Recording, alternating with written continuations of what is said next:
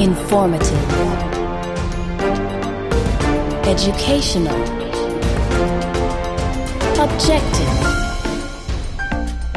Inclusive.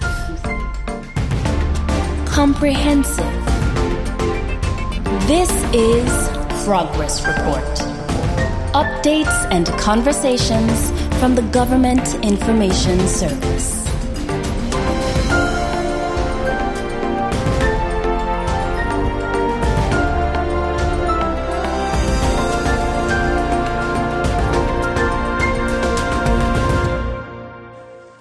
Good day and welcome to another edition of Progress Report. I am Ivan Connor. This is my co-host, the lovely Gleneva Hodge. We're here for some updates and conversations from the Government Information Service. And we have with us today the Honourable Minister of MICUHT, the very busy MICUHT, Mr. Haydn Hughes. And we're just going to have some conversations about what's been going on in MICUHT. MICUHT. MICUHT and tourism, yeah. Yeah, we got to talk about tourism too, because there's a lot of things happening, and if we're being honest, it all boils back to our main economic driver, which is tourism.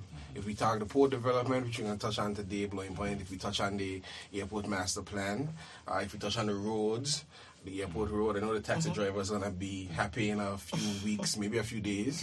A few days? Okay, wow. So we got a lot to talk about. So where do we start, Gleneva? Great. Let's start with the big one. Let's start tourism. Let's talk where we are, our numbers, what are we seeing? What do we anticipate to see for the rest of this quote-unquote season? Do we even have a season anymore? Yeah, we do. So what does that look like? How is that shaping up for us? First of all, we got to go back to where we started. We started from ground zero. We literally started this administration from ground zero.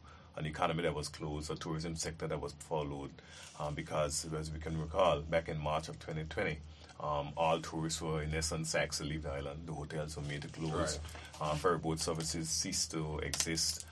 Charter boats had to pull out of the water. And so the entire economy had collapsed.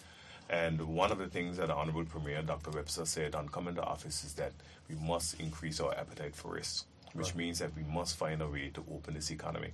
So he tasked the Honourable Parliamentary Secretary, Mrs. Quincy Gums-Marie, and I with getting the tourism industry jump started. So one of the things that we did on a weekly basis and sometimes on a daily basis was we communicated via Zoom with the hotel partners, having discussions as to how they can see and where they think that we can be if we decide to move forward in this direction. Then we had meetings, face-to-face meetings with the villa operators, the Airbnb operators, the hotel operators, several of those meetings in the conference room of the Ministry of Finance and Health, and to discuss hospitality and how we can open this industry. So we had a lot of recommendations as well from the sector. Ira Bloom, he was one of the first persons to come on board in terms of recommendations as to how we can open the economy. And so we had to do that against the resistance. There was a lot of resistance, especially in health. But eventually health came along and started to evolve to allow us to do what we wanted to do. I don't want to cut you off, but you're saying some things in there I think we should touch on. Because a lot of times people feel like these decisions happen in a vacuum. It's the minister's decision, it's the Parliament's decision, and that doesn't sound like it's the case. Like you're saying you had meetings upon meetings, stakeholders, other persons within your department and ministry. Cross sector, and plus health had to be a critical component to all of the discussions that we had. So we did walkthroughs, the Parliamentary Secretary and I, along with Dr. Andrew in particular, and there from the Ministry of Tourism. We went to various properties across the island, whether it was the Four Seasons or the Catchaluca or the Zemi Beach. And so we came up with this concept because these hotels were already developing their own particular protocols. So we said, you know what? Each establishment will develop their protocols. They will send their protocols in, shared with the Ministry of Health. We will tweak them as needed, and then we'll be moving forward. So those are some of the things that were done. Some of the protocols went above and beyond what we would have wanted, but we accepted them as is. And some of them that did not meet the requirements, we filled those gaps, whether it was the restaurants who wanted to be part of the bubble, because remember when we first started, we had this bubble concept. So we had a very high-profile guest to Anguilla, on the initial layout, and that was Jimmy Butler of the Miami Heat. And you can recall all the controversy on the radio about the fact that Jimmy Butler came to Anguilla and he was allowed to do these things. He was a guinea pig of sorts, because before Jimmy Butler came to Anguilla, he had expressed the desire to come to Anguilla. So we met with the villa operator. We met with Properties in Paradise. We discussed what he wanted to do while he was on island, and he didn't want to do anything that was untoward. He wanted to go to the beach. He wanted to go to a key, Santa Island in particular. He wanted to go to a yacht and come back and what have you. So we had to discuss the protocols and how you do that. How do you minimize the touch points? And so the idea was, from the villa, he would be transported by certified ground transportation to cul-de-sac. We'll get on a tender for his yacht and go to the yacht, right? All of these things were discussed. These things were not done in silos. So when persons saw the movement, they assumed that it was illegal movements, but it was not illegal movements. We just couldn't come to the public and give every detail of a tourist movements on the island, right? Especially high-profile tourists. Yeah. So we all of these things were discussed. We had programs to certify the ground transportation, the taxi drivers, the chauffeurs, and what have you. We had a number of programs that was done by India to get people up to speed as it relates to how you can deal with tourists and visitors coming to our shows without contracting COVID. Yes, they had a lot of training. We had a lot of training sessions, and we had them on a weekly basis. When we first unveiled these training sessions, we were looking at maybe 10, 15 people. First one was 70-something people. So everybody was getting on board, because remember, nobody was working at the time. So there was a lot of people from housekeeping and bartending, you name it, across the gamut of the sectors. They came in, they got trained, they got certified, the taxi drivers, they got certified, they got trained, and so forth. And we have never had an incident where these people contracted COVID, because they knew what to do, right? Now, against a lot of resistance, because even though the economy was where it was, there was still a lot of persons on the radio in particular opposed to the protocols that we were unveiling. So the Jimmy Butler experience gave us that data and how we can move forward, and we expanded it. So initially it was just the villas and what have you, and it worked well. And then the hotel's time came, and there was so much discussions. I mean, weeks and weeks and weeks of intense discussions, long hours, because it was always back and forth, because the hotels, at the end of the day, they're not here to contribute a social program. They're here to make money. And this is what we got to understand. Yes, they provide jobs and a knock-on impact on the entire economy, but they're here to make money. But the protocols that were being suggested were too stringent, would not have facilitated the travel to Anguilla, because what was being suggested to us in terms from the technical officers was that persons will come to the hotel and not leave the room until they're ready to check out. So every service would have been provided at the room. We said no, we needed to allow. So we needed to expand. It's not our product. So we had to, it was a lot of back and forth, a lot of debate. We had Governor Tim Foy, who was a godsend at that time, because he thought that the policymakers, which was the elected persons, should make the ultimate decision and not the public servants. And to have the support, and they've had experience with governors in the past, and I've never had the experience of having a governor who was supportive of the policymakers, of the elected officials.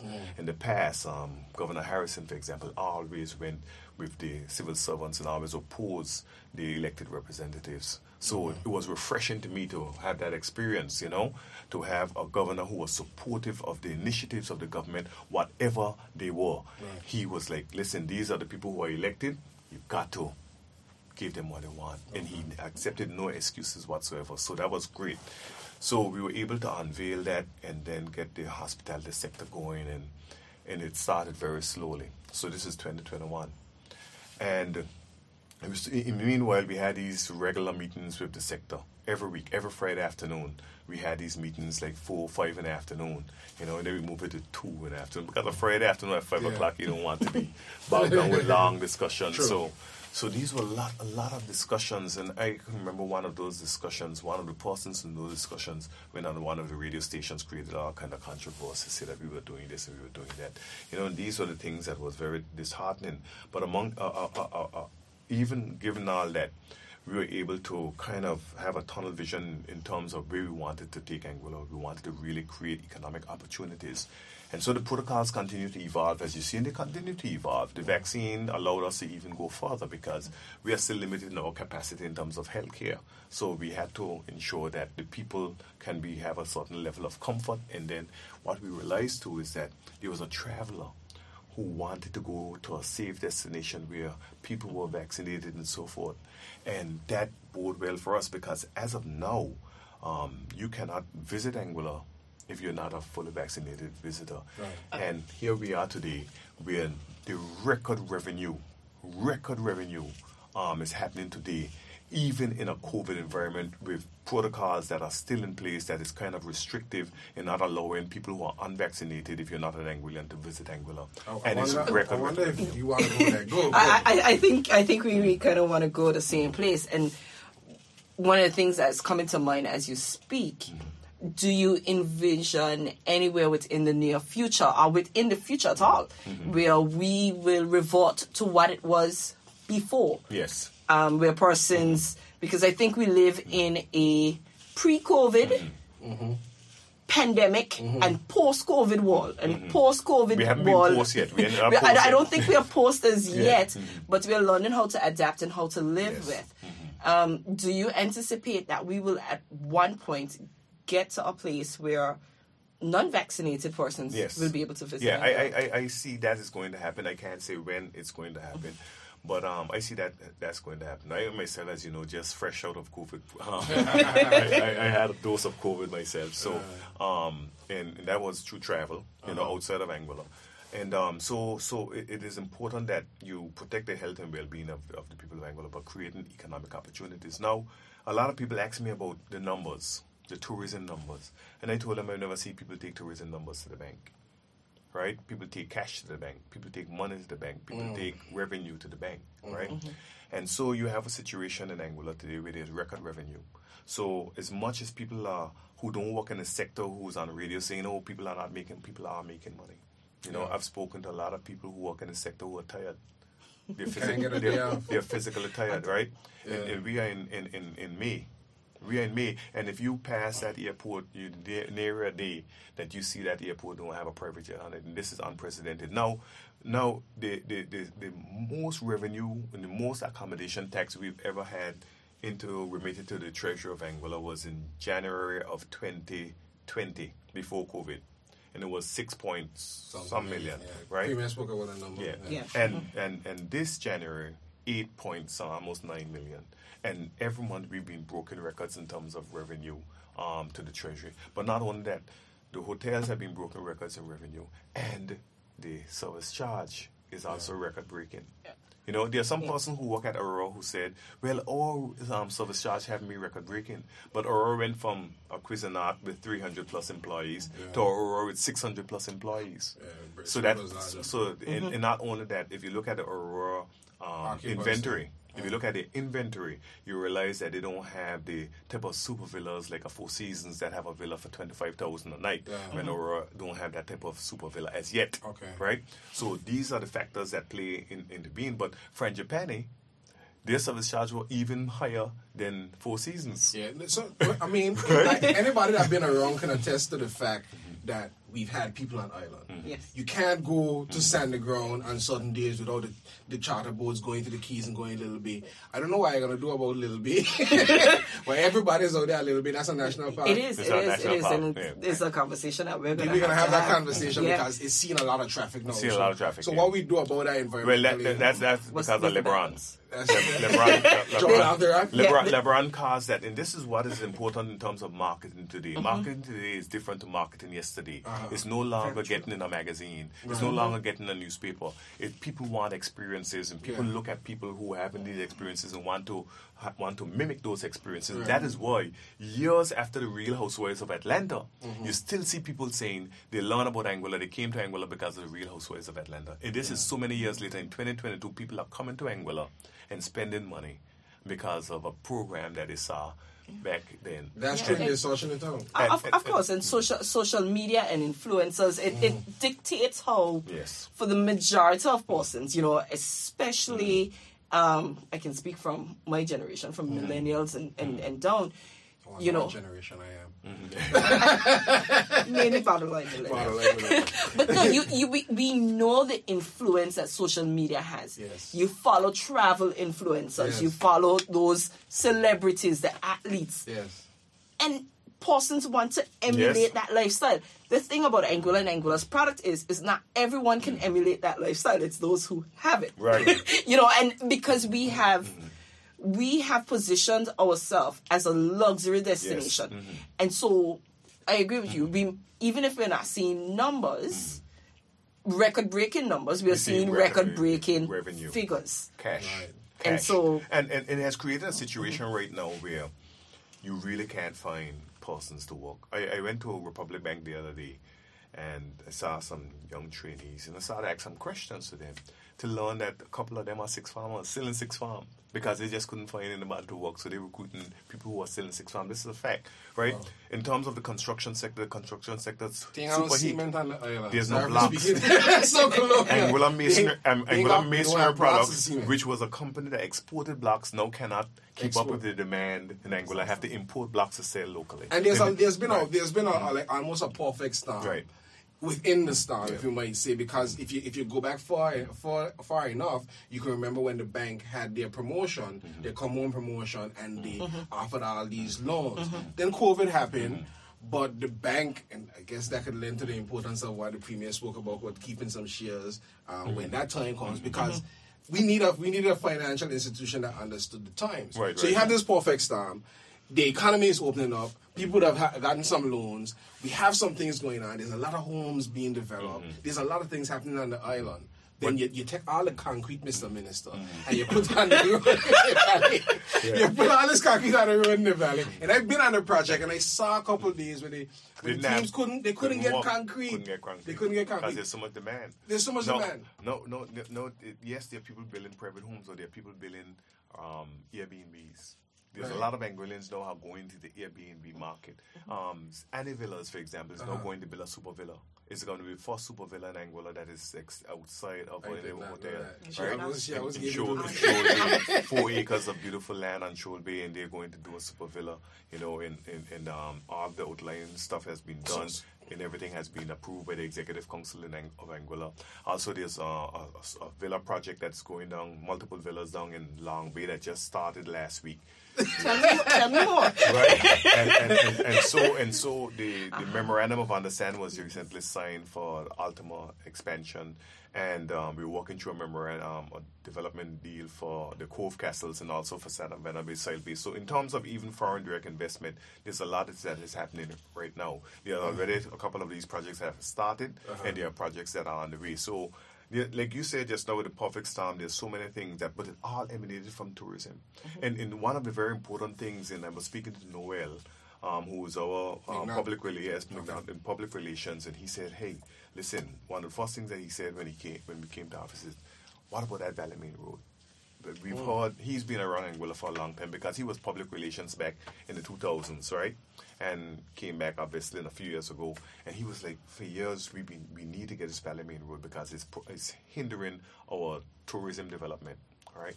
And speaking to the hoteliers as well, they are of the same opinion. We don't have people traverse that area because of the look of the valley, which is the capital, the feel of the road and what have you.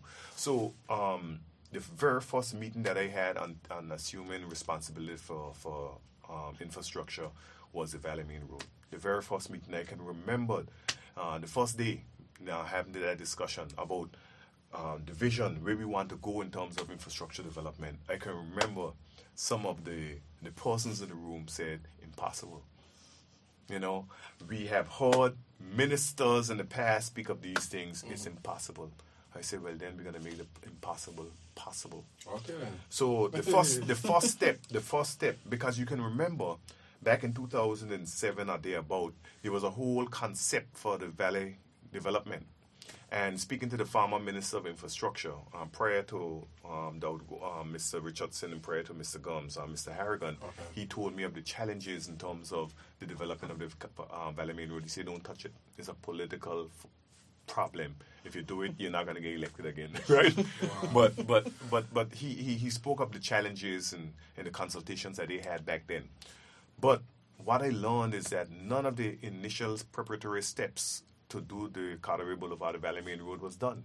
So it was just a discussion. So when I said this is where we want to go, they said, but we can't because these are the things that we can do. And I could recall in 2014 or thereabout, former Premier Mr. Victor Banks, at the time he was a member of the opposition party, but he was not elected.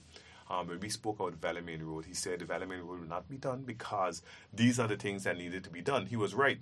So he was talking about the surveying, the design and the engineering and stuff like that. He spoke about that in this article that he said the Valley Main Road will not be done.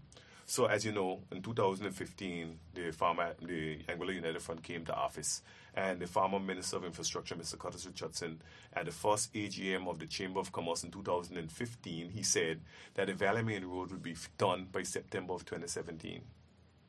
But you can speak it into existence, but you have to do the work to make it a reality. And so the first step, I said, listen, don't tell me what is impossible. You need to advise me, educate me, because I know nothing about infrastructure. I understand tourism a little bit, but I know nothing about infrastructure. So you have to be my advisors, you have to direct me, you have to help me. What needs to be done to get the Valley Main Road done? They say, well, first step is that we got to do the surveying. I said, well, let's do it. There's no money. But I'm the Minister of Tourism. Nothing is going on in tourism. So let's reallocate. Okay. So we reallocated. So that's how that happened. We reallocated money in December 5th of 2020. I announced that the surveying of the Valley Main Road will be done, and Mr. Cleveland Richards of Richards Architecture have won the contract, and they commenced the surveying of that road without knowing where the money will come from. But in the meantime, I was on the computer to Tim Foy and to everybody else about the Valley Main Road. As a matter of fact, I took Tim Foy on the road on a rainy day. And we stood outside of the Anglican Church Pro Cathedral and watched the water coming down. And I said, do you think London should look like this? You got a way of... I said, do you think London should look like this? And he said to me, we're going to get it done. Wow. We're going to get it done. So, let me put a pencil right here. Because one of the things I've heard about the Valley Main Road, and I'm going to give you an opportunity to clear this up now. I've heard that the Valley Main Road could have waited. The money that we got from the UK could have gone into stimulus for the people of Anguilla. But, and I was told recently by somebody that we ate profit nothing from the Valley Main Road. If I am not mistaken, the engineering was done by Anguillians. Surveying was done by Anguillians too. The surveying was done by Anguillians.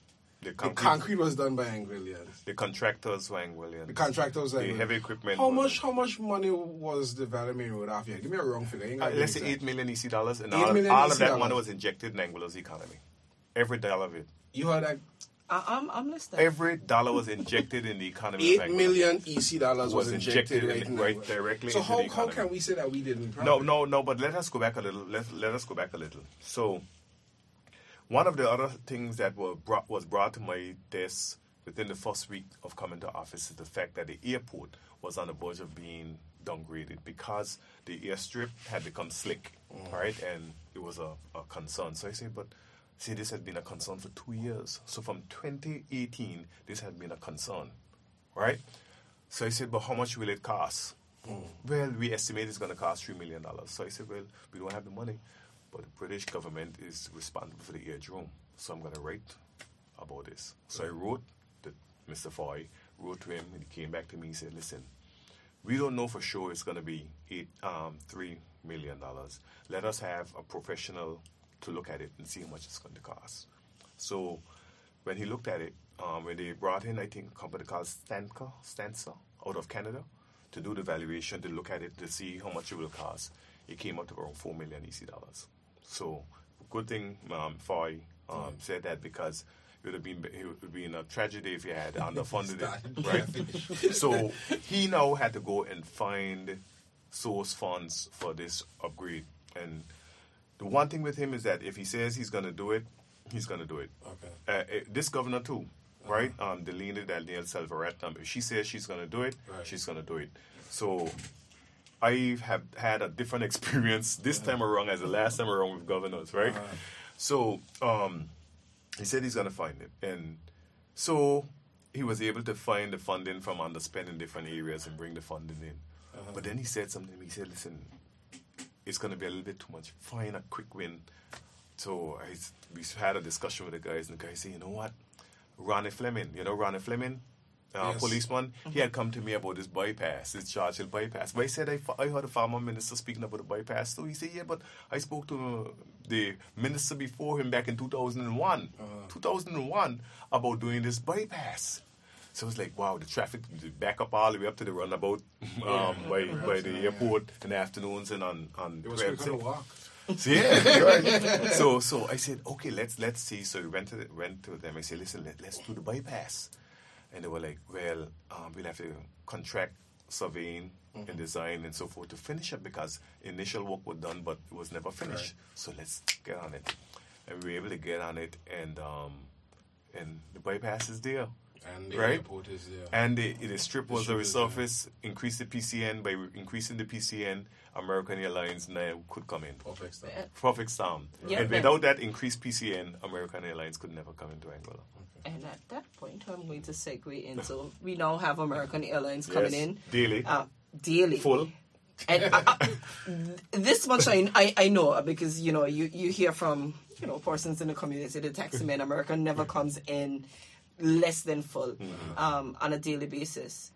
Which create a taxi shortage in some instances. So, the last day I couldn't go home, and we can either touch this today or we can bring you back and discuss taxi licenses, how we're dealing with those taxis. We can talk about all that stuff. we got 5 more minutes, 10 more minutes. Okay. And also so the Blowing Point Ferry Terminal. The Blowing Point Ferry Terminal was very interesting, right? And I remember now the project manager, Mr. Claudius comes, he come into me when we came to office and said, listen, we got to get that Blowing Point Ferry Terminal. It's lost and these are the issues and what have you. I said, okay, let me go and speak to the governor. So I went down and I had a conversation with the governor. He gave me some advice. I followed that advice as to the channels in which we can get this Blowing Point Ferry Terminal kick-started. Followed that advice, and now because of his advice, we now have the Blowing Point Ferry Terminal being finished. Okay, we got it being finished, but we got a major problem. We got this nice runway. I think this is where you're going. We got this nice runway. We got this big plane coming, and our terminal is not up to par. So, Gleneva, where do we go from here? I'm going to ask you because I can't ask the minister. Well, you can ask me and I can ask the minister because that is the thing. And it was kind of where I was going before we kind of got a little sidetracked about the taxi licenses and such. But we have American. What is the outlook for the airport itself, the terminal? What is the outlook for additional airlift? So we American was an easy win. They were desirous, right from the very outset. You didn't have to do no twisting of arms. We didn't have to sign the minimum revenue guarantees and the minimum profit guarantees. We didn't have to secure seats. We didn't have to do anything like that. It was an easy win. Okay. They announced in the morning, 8 o'clock in the morning. I was on a call. Yeah, and then I was on a call. Everybody was saying, well, Haydn, why you not saying anything? I said, no, I don't operate like that. They announced, but not until we have a final discussion will I say anything. Yeah. And after we met 6 o'clock in the evening is then when I announced, right? Because I always believe that you don't announce things premature because anything can happen. And that's why when persons were shocked when I announced just a month before the commencement of the Valley Main Road next month, and then a day before the commencement of the airport road tomorrow, right? Because I've seen in the past where persons have made announcements and nothing happened. Maybe not because of their fault, but I like to have everything lined up. So are you prefacing this to say that you're not announcing nothing about the terminal? So I'll say this, right? I'll say this. So when American Airlines announced there was so much work that needed to be done at the existing terminal. So the Paul and I, we did a walkthrough, and then we did a walkthrough with the deputy governor because we wanted the deputy governor to be there with us because he's ultimately responsible for the public service. Right. That's one. Jabari Harrigan, who's the airport manager and the CEO of the Anguilla ANC Ports Authority, Mr. Sherman Williams. Right. So we walked through the airport, we saw all of the issues. I mean, the tent, there was a tent, a rickety tent with old chairs that I swear I saw my name notched inside of one of the back of So them. you were one of those yes, delinquent deviant children from 1988. Right? And it was untenable. I said, listen, we got to fix this whole area. We got to make the airport as aesthetically pleasing as possible. Right. We had the restaurant the way it was. We got to create space for American. How are we going to cut this out? So there was a lot of work in the background between the names that I just called. We would have meetings where we had chief immigration officer, controller of customs, airport manager, deputy governor, myself. We'd have meetings and think, this what you responsible for, that what you responsible for. Again, nothing happened in a silo. Nothing happened in a silo. Okay. This is what we need to do. We're gonna get it done and so forth. We had a contract. We So- got it. We got to the area where the restaurant was. We moved the restaurant. Did all of that. Everybody was saying, "Oh, we are late." We got it done on time, right? And so you got to give everybody, the contractors, Lawson, he was a contractor. He did a tremendous job to do that, to get it done on time. And so when they came in, but there's a lot of deficiencies. And another thing too, there were some obstacles in the Tanglewood area, some poles that limited the capacity of American Airlines. Yeah, those have been removed. And we had to deal with that. And American Airlines, we met the parliamentary secretary, the CEO of the Port Authority, and I met with representative from American Airlines here in Anguilla, probably 6 weeks ago. And she said to us she had never seen a destination have moved as quickly as Anguilla. Never. No destination. We're talking about the U.S. Cities. We're talking about Europe. We're talking about other Caribbean islands, Latin America. They had never seen any country that had moved with the swiftness that we have moved in. It takes months and years to fix obstacles. We did it in a matter of weeks. Okay. Right? So that removal increased the capacity by 2,000 pounds. Okay. Right? So that is great for everybody. It's great for us. It's great for American Airlines. They increase their profitability, the outlook. And not only that, the numbers of American Airlines bookings is 10% above what other destinations. Okay, we go back to it again. We increased the capacity. We got more people coming, but our terminal still has its deficiencies. Yes, the terminal have severe deficiencies. On a normal day, it cannot handle the capacity right now as it is. So we know for sure. So, but before we even get to that point, we had to conduct a study. So I don't know if you remembered, during the early part of this administration, you heard these things about TradeCo. So TradeCo, a Trinidad company, apparently they've been around here since 2018, trying to work through a special purpose vehicle that was being developed through the Anguilla ANC Ports Authority that was deemed unlawful at the time. Yes. They came back to Anguilla after this administration came to office, and they approached persons who were close to the administration to pitch their proposal and what have you. TradeCo, a Trinidad company, did not have the financial wherewithal to do any of the things that they were saying they were doing. Of course, you may not have the financial capacity, but you can find the money to do it, right? So that's neither here nor there. But what we wanted to do, we wanted to know where we were going and what we needed to do properly. So we wanted to do a study to determine what was the priorities, what was needed, and so forth, whether you have a return on investment, whether you're going to have bill operate, or whether you're going to own it. These are the type of things that we wanted to know. We wanted an independent committee to do it. So we say we're going to conduct an airport master plan, and we're going to look at somebody independent. So the governor has been done? Yeah, it has been done. So now it's not 100% completed. It should be finished within this month. And anything you can share? Yes, I'm going to share it. But I just want to say that, so the airport master plan was developed, right? And so the airport master plan now gives us a roadmap. Because you're not going to build a house without a plan. You're not going to develop a country without a plan. So we needed to have a plan to help us, to guide us. And so the airport master plan was done. Individuals came on the island. It was a huge team. They did the studies. They worked with ASI, which is the regulatory body. They worked through all the agencies and so forth, and they came up with the airport master plan. What are the priorities? Priority number one is a new terminal. Okay. So I can share that priority number one is a new terminal. And that is something that we hope to commence in 2022, if not latest 2023. that is a priority of the administration. How much months we have left in 2022? 2022, we have enough months to get it started. We're 5 months in. That is the plan. So you just resurfaced the airport road. And I heard that sidewalks is not on the southern side of the road, right? Because there's going to be provision for this new terminal. Yes, that's correct. Is it to say that we're closer to the needs than we think we are? We what? Is it to say that we're closer than we think we are? Yes, we are closer than you think you are. But you ain't giving we like exclusivity. And they say we're not getting that. Yeah, so we're closer than we are. As you can see, the sidewalk is only on the northern side of the and also you notice that on the other side of the airport the road hasn't been done, so all of that is going to be part of the whole development plan. And so Freedom Park is going to be, I know my father named that area Freedom Park, so that's going to be the Clayton J. Lloyd International Terminal and Parking Lot. Go ahead. I know we are out of time, and usually I am the one that's the stickler for time, and usually I'm the one giving Ivan the eyes. And no, I am not one that took issue with the tree being removed. But if we're going to remove the very limited green space that we have in Angola, as a mom, as someone who knows the importance of having green spaces for our kids, where are we going to replace it? We're going to put a terminal, and that is excellent.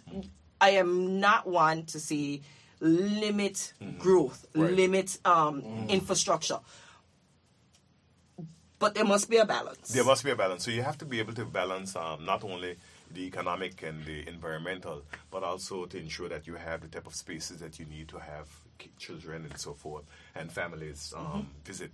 And that is why the Honourable Minister of Economic Development, Mr. Kyle Hodge and Quincy Gomes-Marie, are in advanced stages of developing a botanical garden in the valley area. It's going to be just west of the Agricultural Department.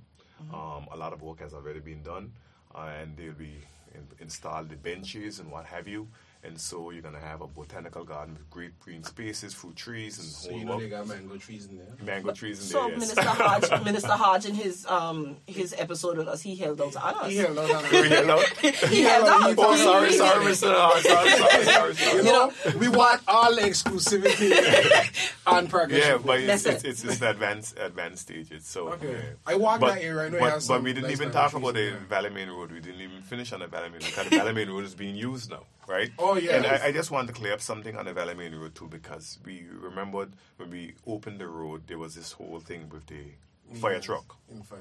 One of the things that we must understand is that even before any of these things were done, we had consultations with the fire, emergency services and what have you.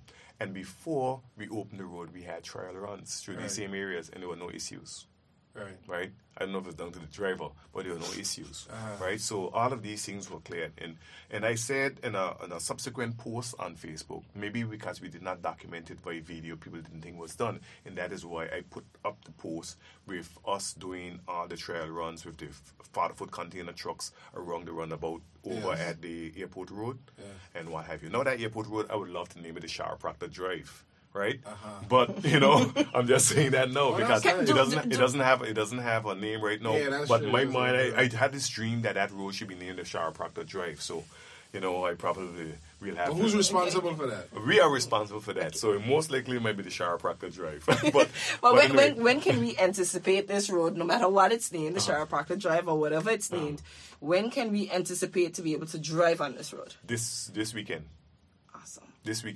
This weekend, persons coming in on American Airlines and Air Sunshine and Tradewind Aviation and Anguilla Air Services and Trans-Anguilla and Silver Airways and all of the other airlines that in the private jets that use the Clayton J. Lloyd International will, and especially those people who have used it before and driven on that road before, really up to a wonderful surprise this weekend. So the striping is going to be done. Everything is going to be done. The striping is going to start this, I believe, tomorrow, if I'm not mistaken. Okay, that shouldn't take long. But whether or not it's going to start, the road will be open this weekend. All right, Minister. I wanted to go back just a little bit.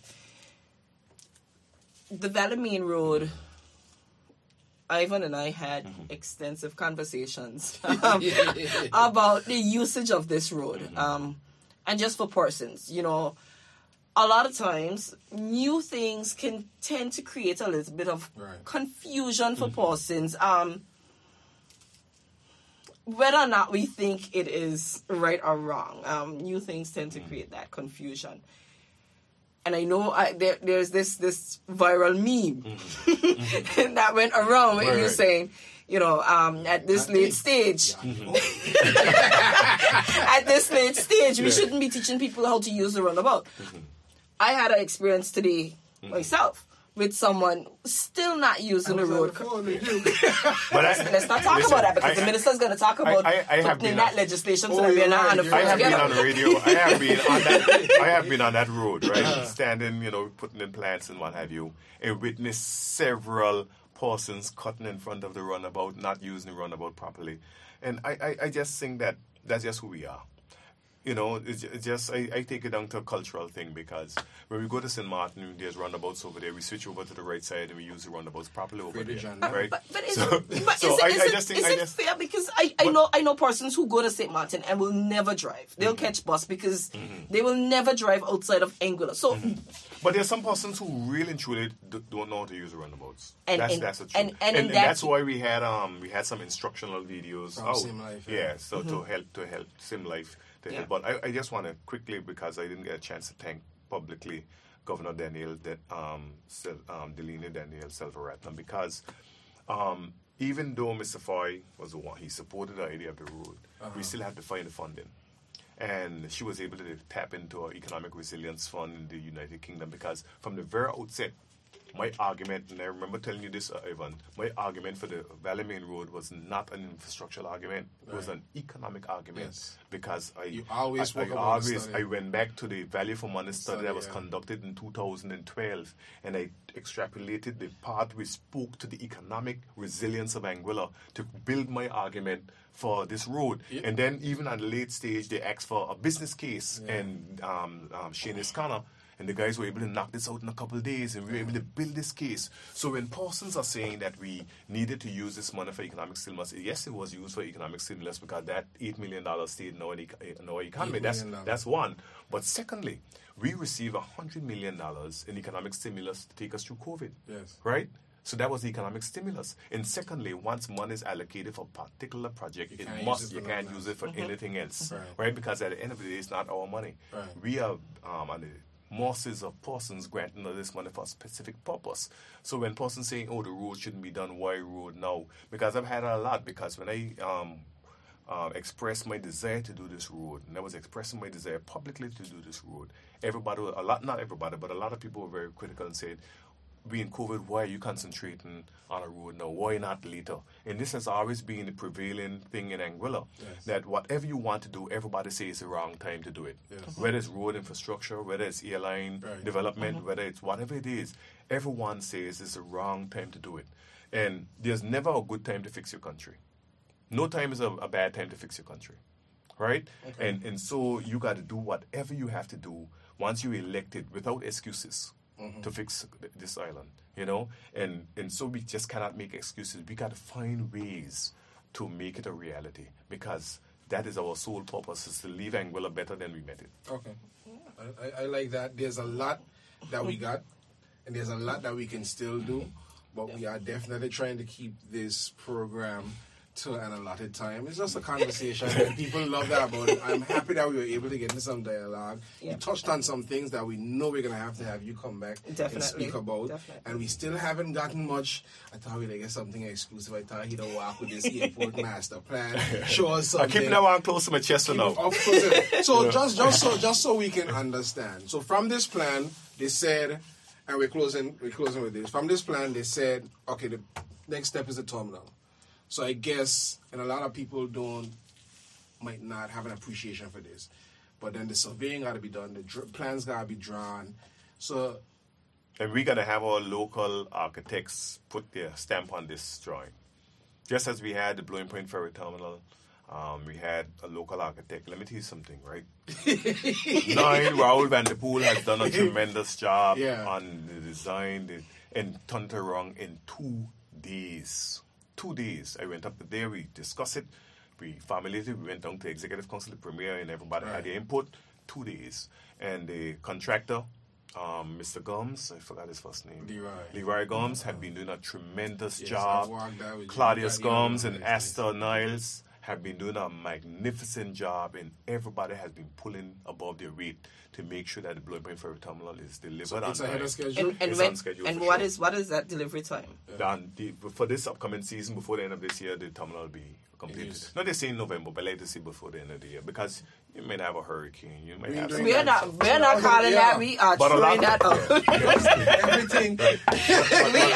We are not calling for that. But yes, I can tell you this, right? If persons think that 2022 was a great year, I'm listen. 2023 is Listen, going to. barring any setback, the outlook, and we'll probably have the pastor come and talk a little more. Yeah. The outlook for 2023 is unbelievable. It's unbelievable.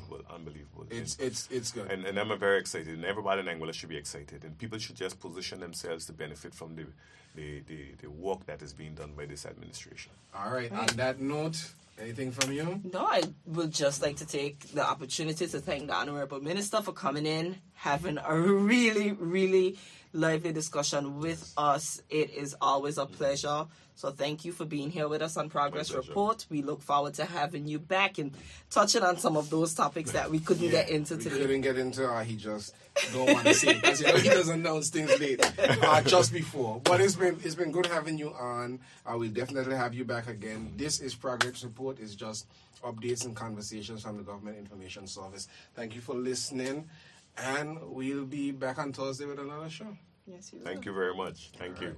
Thank you. All right.